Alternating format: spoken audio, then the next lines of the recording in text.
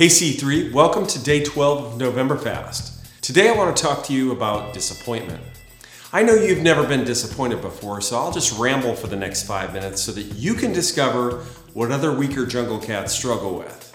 During the pandemic, our church needed to find a facility to gather in.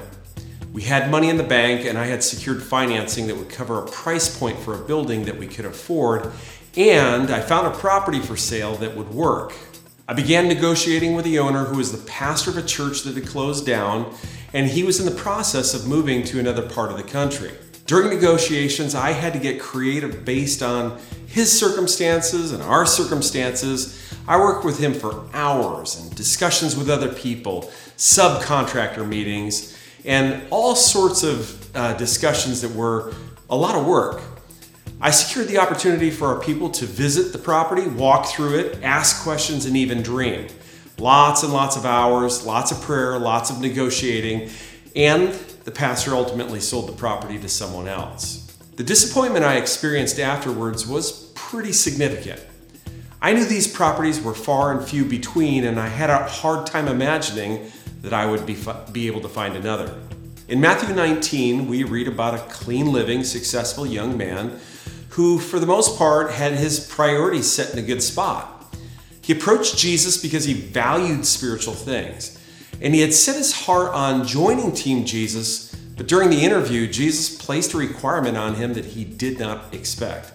Jesus told him, "Go and sell all of your possessions, give them to the poor, and you will have treasure in heaven. Then you can come and follow me." The Bible says that when the young man heard this, he went away very sorrowful or disappointed because he had so many great possessions.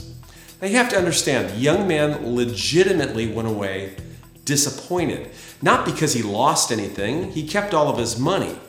But he went away sorrowful, I think, because he really wanted to follow Jesus.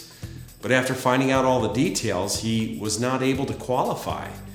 He had a very strong desire to follow Jesus. It's just that his desire to keep his stuff was greater. And I think his biggest disappointment was that he discovered he wasn't the spiritual man that he thought he was. For a long time, he felt like he was top of the heap, one of the better believers in God. And yet 10 minutes after his time with Jesus, he discovered that he really didn't measure up at all. Now I realize that that's an unusual disappointment, but I think you get the point. Things didn't work out for him like he expected, and sometimes they don't work out for us as well. As you look back at this last year, what are a few of the disappointments that you've experienced? And as you consider them, what emotions does the memory of those disappointments trigger? Now, when I look back at my disappointment, there's just a small residue of emotions that I experience. But I think I've handled it fairly well. There's no bitterness, there's no unforgiveness, there's a little bit of surprise, but there's no sharp feelings that overrun my soul. It's something that didn't work out, and I moved on, and while I'm not sure why they didn't come together, I'm not mad at God. In fact, God has provided a place for us to gather today because we didn't give up and we kept looking. How about you? When you consider those disappointments, what are the feelings that you have attached? Have you settled them? Have you given them to God? Have you moved on to the new open doors after that one closed? Or are you just carrying around a backpack filled with negative emotions? And every time you think about that, they spring out and cause you to re-argue the points that you weren't able to win originally, that nobody listened to? Do you have to sift once again through all of the evidences proving that you were done wrong? Do you measure them all on a scale of injustice and dream about restitution? If you find yourself in this situation, it's time to stand before the Lord, dump out that backpack at his feet, and pray a prayer maybe that sounds something like this. Lord, I'm really disappointed how that worked out. I wanted it to go a different way, but it didn't. I expected a different outcome, but nevertheless, Lord, you are good and you have taken care of me.